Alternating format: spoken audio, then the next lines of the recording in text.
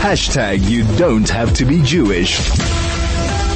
We're looking at seeing justice in the Senzo Meyiwa case, which has just been revived, so to speak. Joining us on the line now, just to unpack this a little bit further, Mphumelelo Zikalala, the founder and director at Zikalala Private Limited.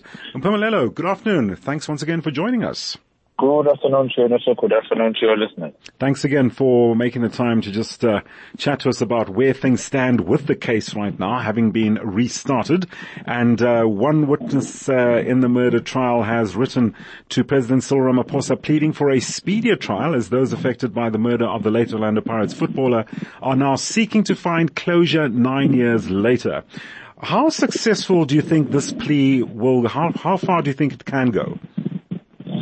I don't think it's going to assist them very much. Just remember that anything that happens within the court is regulated by the law. Now, in this case, it's our Constitution and also the Criminal Procedure Act that determines how matters should be then be adjudicated if there's any unreasonable delays which are then being dragged. I think the stance of the manner that has been taken by the court of taking a retired judge who's not going to be surrounded by other matters to say, please preside over this matter. It's one of the ways in which they are trying to make sure that there's a speedy conclusion to the matter. And I must say, up until now, we've been doing a great job. There was a pre-trial conference which is completed. One witness has been completed. All that has happened within 1 week. So I must say we are moving quite quickly and moving in a manner in which is going to assist us in finding closure to this matter. Indeed. Something that came out that caught my attention yesterday, was it yesterday or the day before, with Zandile Khumalo cautioning a defense attorney to watch his tone. Can a defendant act in such a way? Is this not considered as some form of contempt?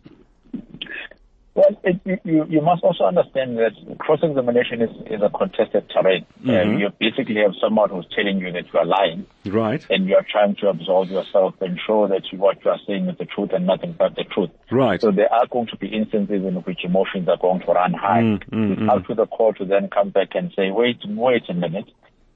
We are dealing with this matter, and the only thing that we want is the truth. So we are going to defend any other person that is there that we feel needs to be defended. So you are going to get those utterances and exchanges between the two parties, but it's not something that we should be alarmed of. It's one of the things that come with the trick of the trade when it comes to how cross-examination and trial are supposed to be conducted. So Mphumelelo, just going back to what you were saying, we are now looking at a more, shall we say, speedier process. Why has the trial taken so long, and do you see any arrests and justice being found? I think the delays would have been firstly on the investigation side. It's taken 9-10 years in order for this matter to be completely and finalized. Right. And then when you come back, you then have a judge that needs to be changed. You then have witnesses which are going to stay for a very long time inside the witness book. So the manner in which it has been managed from the side of the judiciary and also from the investigative side certainly leaves something which is not to be desired or not to be repeated. Right. So I think that's why in the solutions or trying to find the solution to this problem, then the court came to the conclusion of saying, let's have a retired judge. We'll pin him to make sure that they're able to bring in as many witnesses as possible, interview them or let them state their evidence in front of you and then find a conclusion or come to a judgment in this matter. So I think... Sorry, carry on. The fight in terms of regaining the time that is left, but it will all depend on how they proceed from now on. Can you see this case completing this year? No, not at all. I don't think so. I think the manner in which a cross-examination is taking place, and unless the parties come to certain admissions, I think give it plus minus 5 years, then we can see the completion of the trial within that amount of time. But this year, I don't think so.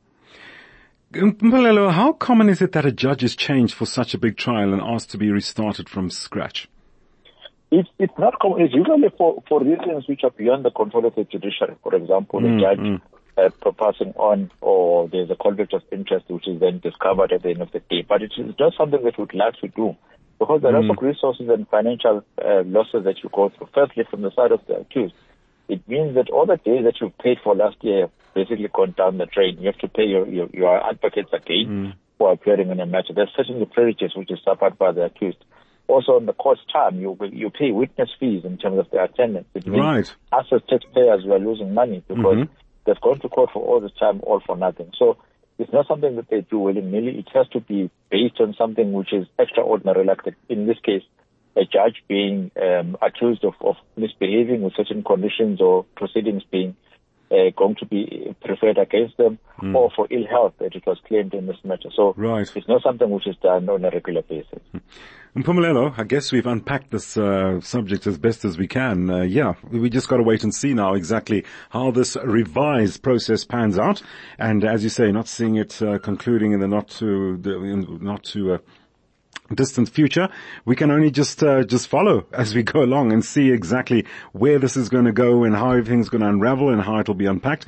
Mphumelelo, we're going to have to leave it there. Thank you so much for joining us this afternoon, just to give us some background as to where the case stands right now and this appeal by the witnesses to the President's office for a speedier trial. And as Mphumelelo says, not much impact there because the judges, they do have that discretion and what have you in the courts to conduct these processes without any other influence, shall we say, put it that way, or input from someone else. Mphumelelo Zikalala, the founder and director at Zikalala Private Limited, giving us some background into where the Senzo Meyiwa case stands at the moment.